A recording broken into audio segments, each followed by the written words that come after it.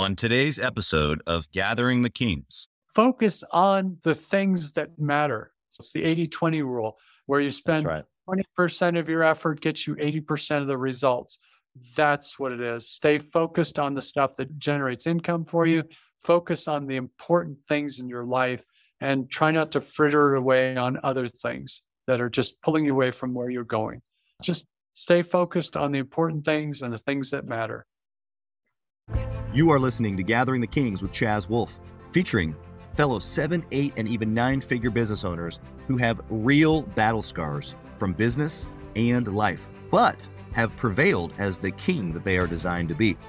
We welcome high-performing entrepreneurs to the stage in order to reveal the real of the real on what it takes to build a successful business today. We dissect the good and bad decisions they've made along the way that give a true and accurate picture of the journey of success and how you too can get there. Through this dialogue, you will learn the value of growing your network and surrounding yourself with power players and kings like today's guest. Grab your pen and notebook because we're about to dive in. What's up, everybody? I'm Chaz Wolfe, Gathering the Kings podcast. Today, I've got a special real estate guest, Brian Penn. Brian, how are we doing today? Doing great, Chaz. How are you doing, sir? Incredible. It's Monday. How can you not be incredible on a Monday? I'm thankful for you zooming in with us here from your beautiful Colorado cabin. I'm sure you'll tell us a little bit more about that. But Brian, welcome to the King's table, the King's stage. Tell us what kind of business that you have. What I've done is just established a real estate business over the years. I started probably in 1994 and stuff after my first postdoc and realized that I had to come up with some other way of making a living. Because it's I'm the arcane field that I'm in is kind of igneous petrology. So it's geology. It's kind of fun. It's really super neat. It's all this great stuff. But there's a high unemployment rate with those.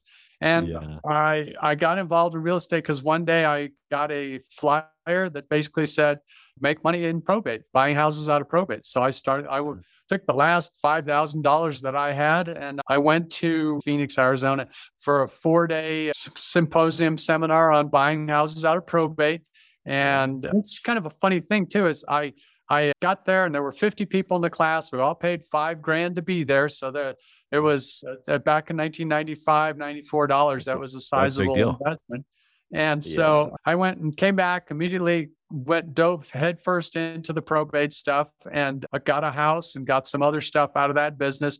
And then I moved. I was in Colorado at that time, and then I moved to Texas, where probate is really hard to do because it's like moving to Australia, where it's just they really are tight with telling you about stuff. But I called up all 50 of the members because they gave us a list of everybody's phone number and stuff like that. So I called up the 49 other people, and I was the only one that had done anything. I was the only one out of 50. And that's the sad part. There's some professional seminar attendees and stuff like that. But, if you're going to spend that amount of money, that's one of my rules is take a course, find out what it takes to get your money back. And then see how hard that was and see if you want to do it again. Well, first off, I love that you're in real estate. Real estate's close to my heart. And well, I'm sure we'll get into this a little bit, but off the air, we were talking about the creativity of real estate and how you can be whoever you want to be. That's right. You got started in this probate purchasing. So I'm sure we'll hear some more about that. But I want to know at this stage in the game. So you've been doing this for a couple of decades now. Yeah. In this moment right here, what I want to know is the burning desire of Brian. Like, you've been successful. I'm sure you've done lots of different types of real estate deals. But why? What's the bigger picture now? Why are you still going? Why are you on the show? What's the bigger burning desire on the inside of you? I'm just hugely motivated. I don't know how to say that or anything like that. I just find it interesting and fascinating to go out and try different things and try to make money. It's a level of success and everything that I just constantly, there's a constant burning desire. My aunt said that to me. She goes, like, my uncle was very much, I come from a history of ne'er-do-wells. Essentially, we're all criminals and type of thing. I'm just teasing. Not really, but, if you look at... They were. Now, my great-grandfather came out to Colorado in the 1890s. Wow. And on a Conestoga wagon, in the family lore, he went back with his own railroad car. He made his money selling razors to the miners. And you can still buy these razors as antiques on eBay. I bought a bunch of them and Wow. stuff. Really cool. And so the thing is, he died penniless. He had absolutely no money when he died. And then my grandfather, his son, made a fortune in mattresses, just was very, very wealthy. And he died penniless. So we had to ante up for his funeral. And my dad, not being really much into stuff, he just went to the dying penniless part. And I'm trying to avoid that. I want to have some generational wealth to give on. But what my aunt said was, because she knew my uncle was very much like this, is there's a burning desire in you to do stuff, to achieve stuff. I don't want to sit around, not do things. Every day I get up and say, well, how can I push forward with this? Do I need to send out more letters? Do I need to, because right now I'm doing a lot of advertising. I'm changing. You have to change with the times. Back in 2000, in that time frame, you could pick up a newspaper and okay, people are listing their properties for sale. It doesn't happen like that anymore. You get on Zillow and there's stuff on there. And so, and what I try to do now is I try to gauge the market, because we are entering a new phase in real estate right now that we haven't seen. I survived the 2008, 2012 subprime stuff. That's a lot of what my book is based on, the techniques that I used to survive that. And that was, a lot of it is don't overextend yourself. And so keep pounding away. It's like a PhD dissertation or any big project, or that old saying that says, how do you eat an elephant, is one bite at a time. You write a PhD one sentence at a time. You write a dissertation, you write a book one sentence at a time. But you have to stay at it every day. You have to just stay there, be consistent, and just get a process going, and then learn a technique, and then just find something that's a rinse, lather, repeat kind of thing. If you want to be a wholesaler, find out what works for there. If you want to buy single family houses, then you just have to do that. And that's kind of where I've ended up, is in keeping a lot of single family houses, and just holding a certain amount, paying a certain amount off and stuff, and then moving forward to that. I'm anticipating, and that's part of the reason I wrote the book, is we are about to come up to a point where there's going to be a tremendous transfer of wealth, and you want to be part of that. You don't want to get left behind. And so that's what a lot of my book is written around, is the notion of figure out what your technique is, learn about what you're going to be doing as the market starts to turn. I've been calling people on different ads and stuff like that, like on Zillow, and I'll call them for sale by owner. And I'm listening for when people are desperate. Out here in Colorado Springs, people are still pouring into the city and stuff, saying, oh, I'm going to make a fortune. It's like, it was about 5 years ago, pal. We're starting to lose people coming into town to do that. But there's still a lot of people think, oh, my house is going up all this much and everything like that. It had to be about 2 years ago I don't know if you've been following the Chinese real estate property management market at all. No. Evergrande was the largest home builder or property developer in China at that point. Turned out they were $320 billion in debt. Well, the 2008 to 2012 market crisis cost the American economy about $6 trillion overall. Wow. Well, the Chinese real estate market, property market is going down the tubes. It has been for the last year and a half. And Evergrande was at the tip of the iceberg. And that number, their economy it's to the tune of $60 trillion. And they're going to take the world with them. And so and we're starting to see that quite a bit now. And we're going to see more and more of that. It's just like, how are we going to deal with that? But this is a huge opportunity for people to step in and help other people. That's the other part of this scenario is, as a real estate investor, you're helping people. And that's what I try to do. I liked how you've positioned. I mean, obviously there's a little bit of, emotionally charged doom and gloom, but to be completely unaware of what's going on in the market, or this, looming thing that's going to happen, because markets change and they always do. The wave always ends. And so regardless of whether this is going to be the big one that takes everything down or not, because I hear a lot of, real estate or just economy talk, and some it's, nope, I see it charging ahead, and some are like, nope, this is like the end, like the big end, it's all coming down. I think the reality of it is what you said, which seems to be the message across the board, which is there is a transfer of wealth coming. Even the Bible talks about this, is that there's a huge wealth transfer happening. And if that part of it, if you're not in the game, like you said, learning a skill set and figuring out how you can play a piece, then it literally just passes you by. And so I think the message for the listener, whether they're in business or real estate, isn't necessarily like be fearful, tighten up, and don't make moves. It's actually relax, like drop the shoulders, learn, be poised, get in the game, and figure out how you can get your piece. Because everything actually that Brian just said, as far as like picking an area, getting an expertise, like really honing a craft, it's all applicable in business too. That's what I love about real estate and business is like, you're talking about whether you want to be a flipper or a wholesaler or this or that. It's like, oh yeah, absolutely. Well, over here in business, guess what? You can pick a niche, and even inside of the business, you can't run the business by being the technician. You can't be in the day-to-day, just like you can't be doing the technician pieces in a real estate business. So a lot of transferable things. Love what you're saying. I want to know of a good decision. You've been in this game for a while now. So I want to know of a good decision that you made that you can share with the listeners that we can go implement into our businesses this week. What did you do that's kind of led to a lot of what you have now? I would say it's get a good education, find a good lawyer and get a good education. I mean, you can spend a lot of money, but there are also a lot of inexpensive things out there. Obviously, books. I know I work with Bill Bronchek out of Denver. He was the Colorado Association of Real Estate Investors. He has a lot of inexpensive, I'm saying $200, $300, $400 courses you can take. Get yourself in there and find out what you can do, because education is the key to all of it.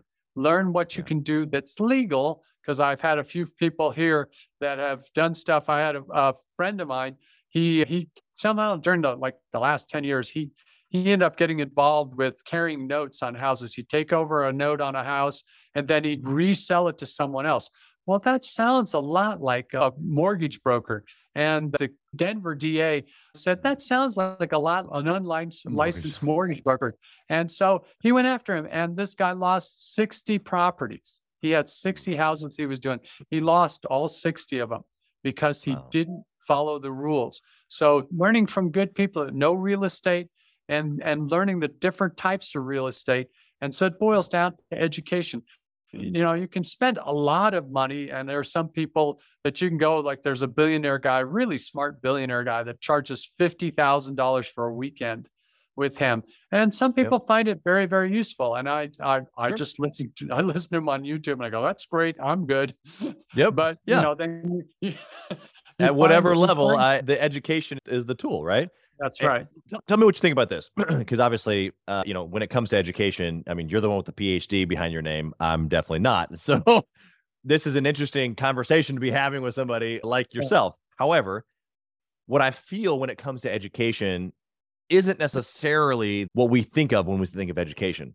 Yes, you can go to school and get a traditional from the book type of thing. But what I heard you actually just say was there's books, courses, events, mentorship, like all of those things that are super practical and at different price points. That's the education that you're talking about that brings wealth. That's right.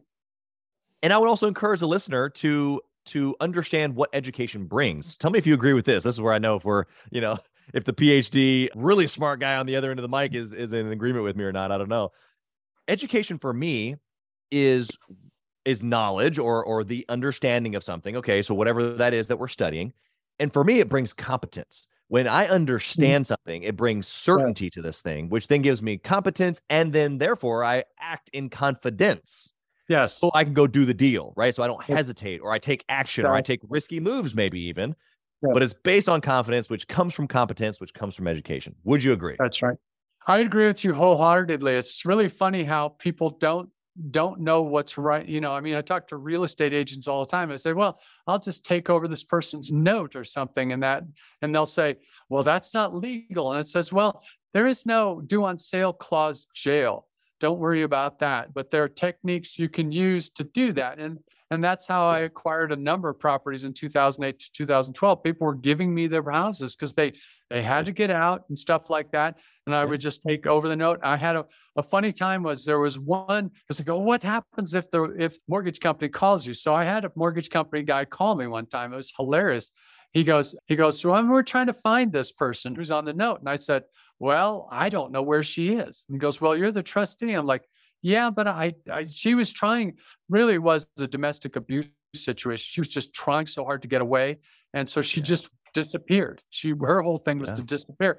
And I'd been paying on this note for about 10 years. And they said, well, we can't have you doing that anymore because you're the trustee. And I said, okay, I'll just stop paying. And they said, okay, never mind. What's your name? Let's put you in. Let's get you added They- to the account here, bud.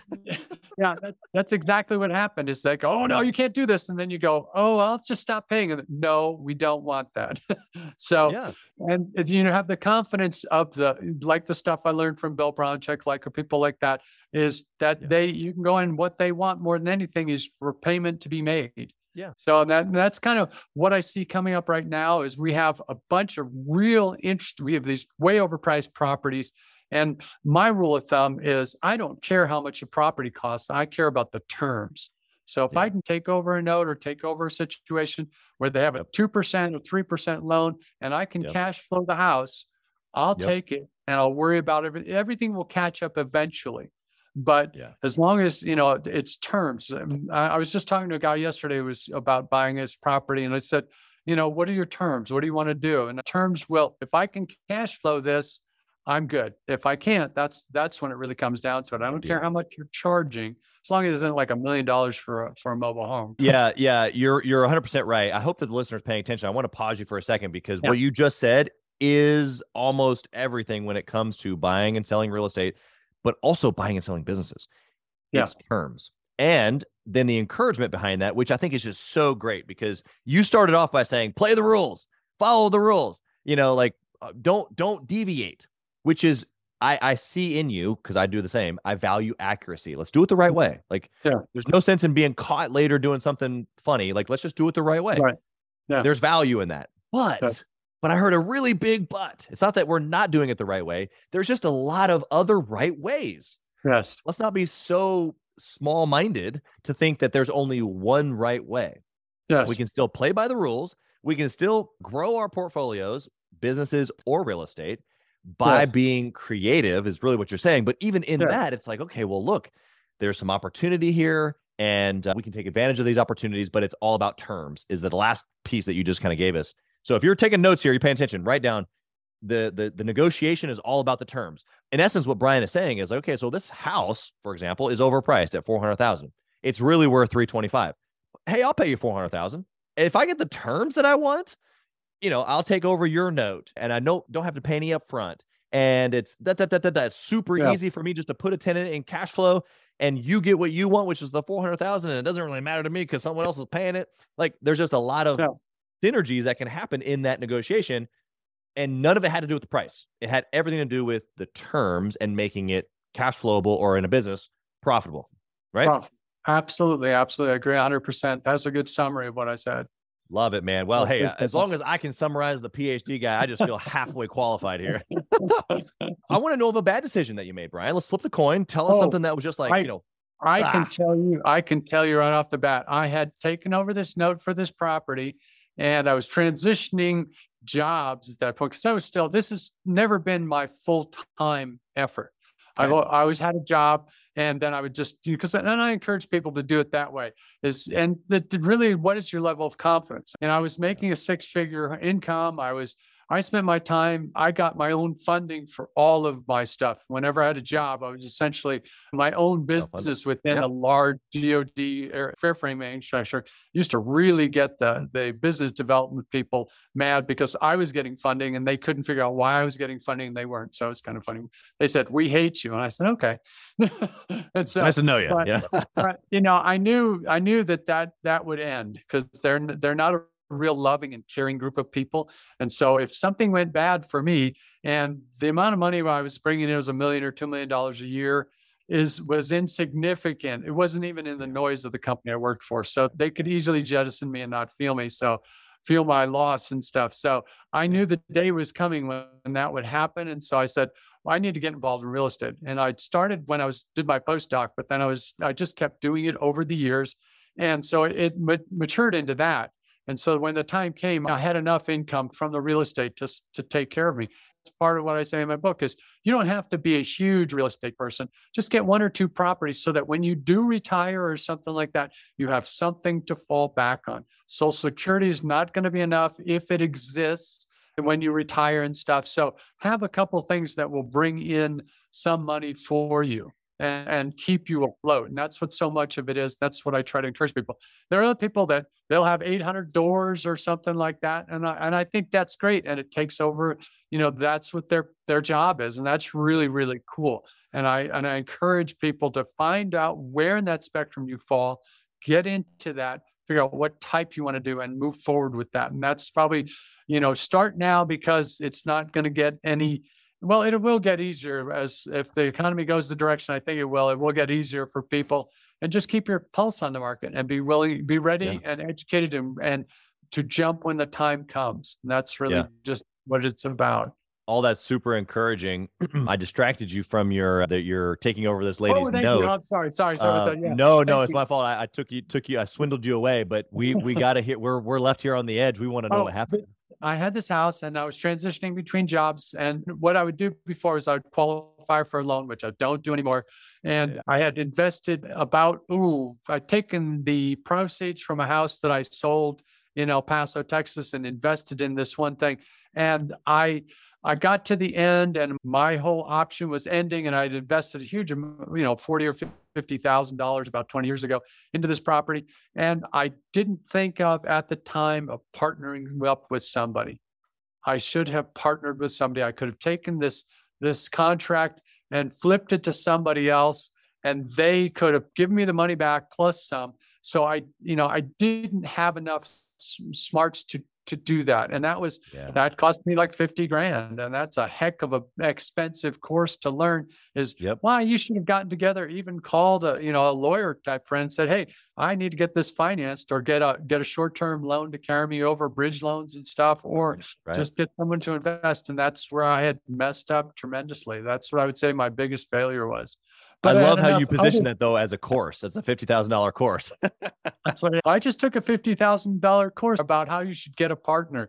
If you're stuck for money, go out and it's a really good deal. They'll come in and it will, if they can make money. So I think the mindset there, it's easier in real estate nowadays, I think, but for the business guys listening that don't know real estate and how easy it is to collaborate, you hear in business it's difficult, like stay away from partners and this, that, and the other. And maybe on a real estate transaction, it's maybe a three-year deal and you're going to hold self, whatever. Or maybe it's a 1 year flip. I don't know. So it is maybe a little bit more transactional in certain circumstances, but the principle remains the same, that in business, you're closed-minded when you think you've got it all, or that you want to hold on to the whole pie. And so I think really the principle that you're dropping here for the listener is be open-minded to the things that you don't actually have in the ingredients. Don't be so pompous to think that you got it all. And actually someone else probably has what you're missing and can probably do it a whole lot better than you. And you partnering up together with that person on a business or a real estate deal or a short-term or a long-term transaction can be extremely powerful. Yes. And it can save your butt too. Exactly. You get to the end and you go, hey, what? I should have done something, and you realize that a year or so later, it's like, I really should have done that. I should have reached out to people around me more and said, hey, I'm kind of coming up against something here. What do you think I should do? At least go out and seek advice from people that you consider, as mentors and things like that, or just people that are successful, because they'll give you ideas. And I kick myself every day, not every day. I did at a point. It's honest.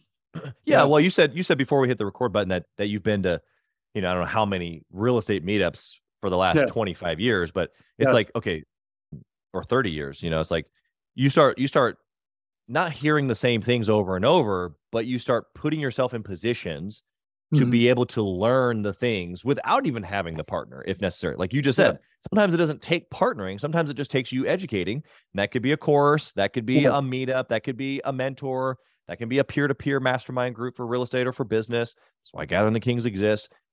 What I'm saying to you is, or what I'm saying to the listener is what Brian is saying to you, is that you have to sometimes fill the gap with other experience, other knowledge, Yeah. other, pieces.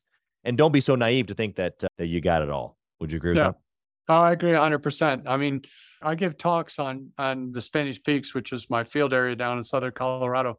And part of it is I always people go, "Oh, you know all this stuff," and I don't really know anything. It's just fun. It's like you get a bachelor's degree, you think you know everything. You get a master's Right. degree, you realize you don't know everything. And you get a PhD, you realize you don't know anything at all. But it's okay because neither does anyone else. I It's a- think that has got to be one of the best descriptions, and only you as a PhD can actually say that, because it would sound odd for someone like myself who doesn't have a PhD to say that. But I would say the same thing for money. I would say that the more money I've made, I realize that the more money I don't have, Mhm. right? And the more wealth that I generate, I realize how far it's really not going to go. You're talking about legacy and leaving something for your family, which your dad and grandfather and great grandfather weren't able to do. I mean, if I'm actually trying to set up the next 3 generations, there's a certain number that goes along with that. And I had a podcast guest probably, I don't know, 9-10 months ago. And he was like, I'm preparing for 4 generations. I have all the documents. I've worked with attorneys and CPAs. We know the number. And that's why he's like pressing so hard in his business, is because he knows the exact number to take care of 4 generations. It's like, okay, well, there's a real number to that. It's not just like, hey, let's just go and leave something. It's like, depending upon what this target is, there's a real number to this. And that's okay, because you realize along the way, just like with education, that the more you know, I don't know anything. Or in this case with money, it's the more money I've made, I'm going to realize, well, that's really not going to go very far. I should probably double down. You know what I mean? Yes. Buy real estate, and that'll go for generations. Yeah, exactly. Because I have friends here in southern Colorado. They bought up their family bought up essentially a whole town of Trinidad, or owned a huge piece of Trinidad, and they're just living off of that. They're 3 or 4 generations down the road, and there was 100 years ago that his family came from Italy over to Trinidad, which is a big coal mining, because a lot of the coal miners were from Italy. Then they end up buying a bunch of the downtown. They still own it, but it's like, well, neither of the 2 guys left have children, so it's going to go somewhere else. But it's kept them sustained essentially their whole lives. And stuff. And so they've been very, and I'm trying to think, they just helped out with their money and stuff and spread it around and just shared their wealth at that point. So it was really nice. Yeah. So then maybe that's what you get down to. It's encouraging to know that immigrants came and had nothing, I'm sure, especially if they're coal miners back, 100 plus years ago. And what that should do is it should transfer courage right now, because even though the person listening right now might be first generation wealth like me, right? Like you, it sounds like, even though you had wealth in the generations before, none of it was passed on. So it's like, okay, well, I had to reestablish and I had to go get it myself. Okay, fine. That may be the listener right now. It's not too late to create generational wealth at whatever age. Exactly. Because that's a great example of somebody coming over, having probably just really like a hope for just something more, not really a definite aim, no real we're going to be super wealthy with real estate. Like they just were looking for a better life, Yes. And that's what so much of it is. And that's why people came here and stuff. And so it's really, really an interesting thing to watch the generational stuff happen. And you watch to see what people did in the past. And there's so much of it that you can just hard work, dedication, and getting your foot in the door, and then seeing what works. Find a small niche, find a small circle of things that you can do, and then just keep doing it. Rinse, lather, repeat. And that's, kind of the thing can you find something that's going to help someone? And if you can make a little money on it, that's good. And then just create a cycle there, and just work forward with that, and just keep doing it. Do what works for you and works with your personality. That's so much of it is. Yeah, I held an in-person event at my house this past weekend. We had some entrepreneurs here, and one of the examples that was given, one of the leadership team members of my team, Gathering the Kings, he has a good friend that had a multiple 8-figure exit in a trash company. And he was coming close to the end of his contract, his non-compete, and my team member was asking his buddy, what are you going to go do? You go do whatever. He's like, what do you mean, what am I going to do? I'm going to go start a trash company. He's like, what? I already know how to build an exit out of a trash company. Why would I do anything else and take the time to relearn it and all this stuff? everything that Brian's telling you is exactly what happened in that example of the trash guy. It's like, hit the thing that you know, create a process, do it over and over until you become successful. And in that case, he sold it and still waited to do it again. The same, hit the cycle. I met a guy that started accounting firms like that. He would start an accounting firm and then he'd build it up and then he sold it. And then he'd start another one, build it up and sell it. And he was just really good at that. And so that's how he generated. Of course, yeah, he did some things that were wrong and he shared those with me. I won't share that with you, but there's always opportunities along our journey to do things the right way, as we've discussed. Hey, Chaz Wolf here. As many of you know, I have been on an absolute mission to help entrepreneurs from all across the country in many different industries level up their game and grow their business and intentionally connect with other entrepreneurs. We do that obviously through the podcast, but we also have a peer-to-peer mastermind group specifically for 7 to 9 figure business owners. We are bringing some of the best and most successful entrepreneurs and minds together in a regular and a super intentional way to not only grow our network, but to be able to leverage. And at a certain point in business, success becomes about leverage, leveraging time, leveraging resources, leveraging key relationships. This is exactly what we're doing inside of the peer-to-peer mastermind group called Gathering the Kings, specifically for 7 to 9 figure business owners. So if that's you, if you're ready to level up your 7 to 9 figure business even to the next level and get around other big hitters just like you, I want you to go to gatheringthekings.com, fill out a short application, and it'll come to an application call with me, and I want to chat with you to see if it might be a good fit. Talk soon. Yeah. I want to know, inside of my speed round here, Brian, my first question is around KPIs. And so I want to know what's the most important thing that you track in your real estate business. If you could only pick one thing to track forever and ever, what would it be? I track the cash flow. I look at the cash flow. I look and see what's going to, as long as I've got this cash flow, minimum cash flow coming in, I'm good. And so it's like right now in Colorado and probably everywhere, they're reevaluating properties. Properties have gone up 200 or 300%. And so the property taxes are going up 200 or 300%. So I'm like, okay, I am now going to have to, and I've talked to a bunch of the tenants and I said, look, I had enough of a buffer there between what you're paying and what I'm paying to keep some numbers that I want to have. And now that the property taxes are going to just been reevaluated, they're going to go up. And I said, I'm just going to pass that on to you. I said, by the way, your rent is going up because they're raising my rent or they're raising my insurance or whatever. And the insurance will go up too as the valuations go up. So, it's like you just have to track that, stay on top of that. I look at stuff on a monthly basis and I use some various metrics, but I just kind of say, well, what's the cash flow doing here? And am I meeting what I need for myself? But, I want enough of a buffer there. So I would say that's just keeping track of the cash flow is really important. Return on investment, that could be one way to put it, but just what's the amount of cash flow I need to maintain the business? You can't pay your tenant to live in your property.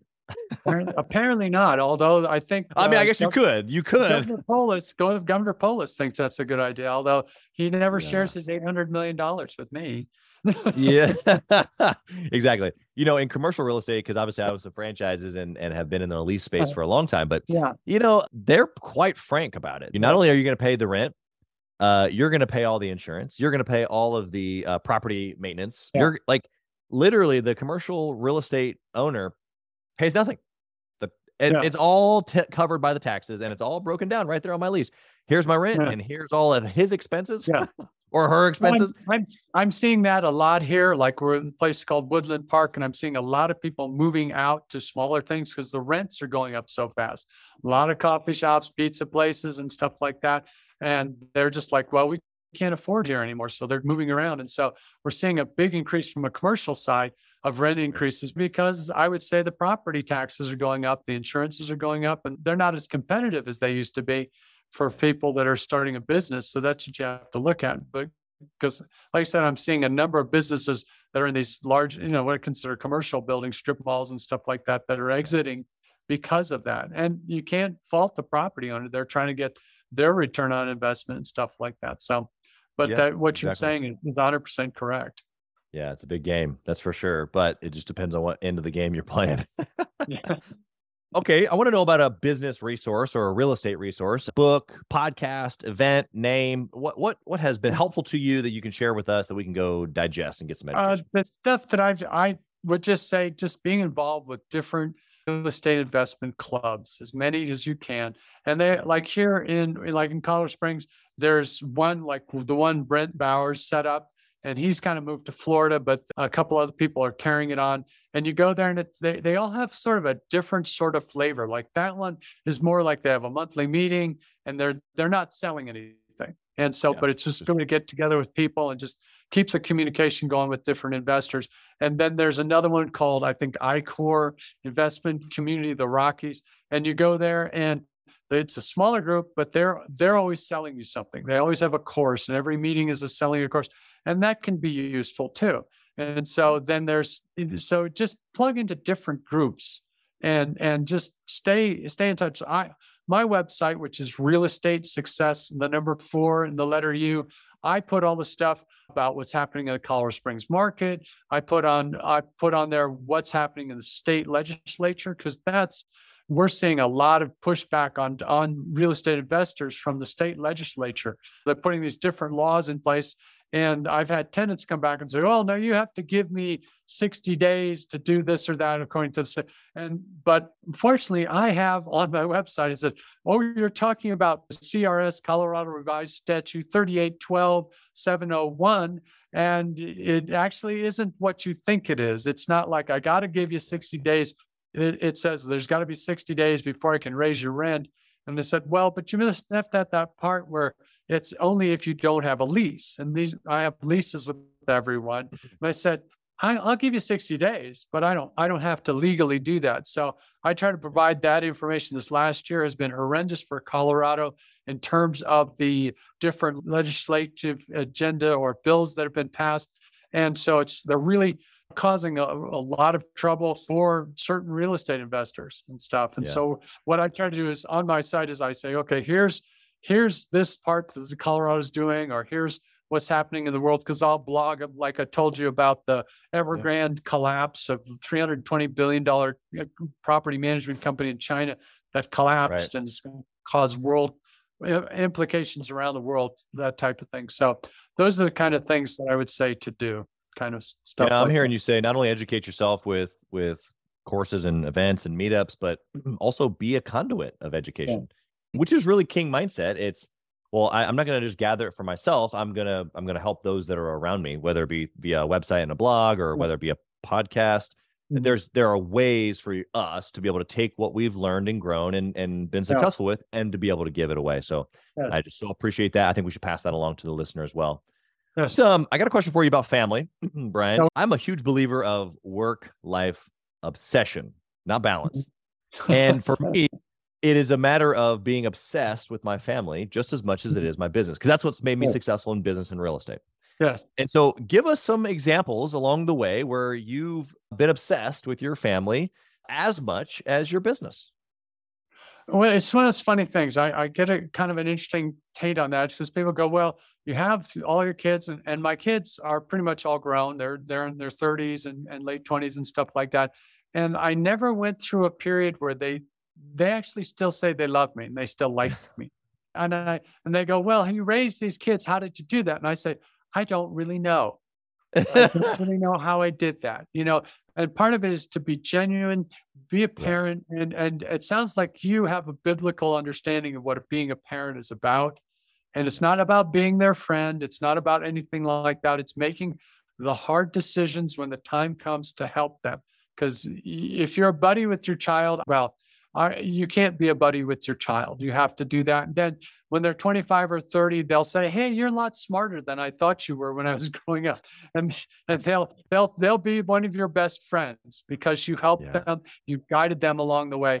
And so it's not done on a big scale. Nothing's done on a big scale. It's done moment to moment. So good.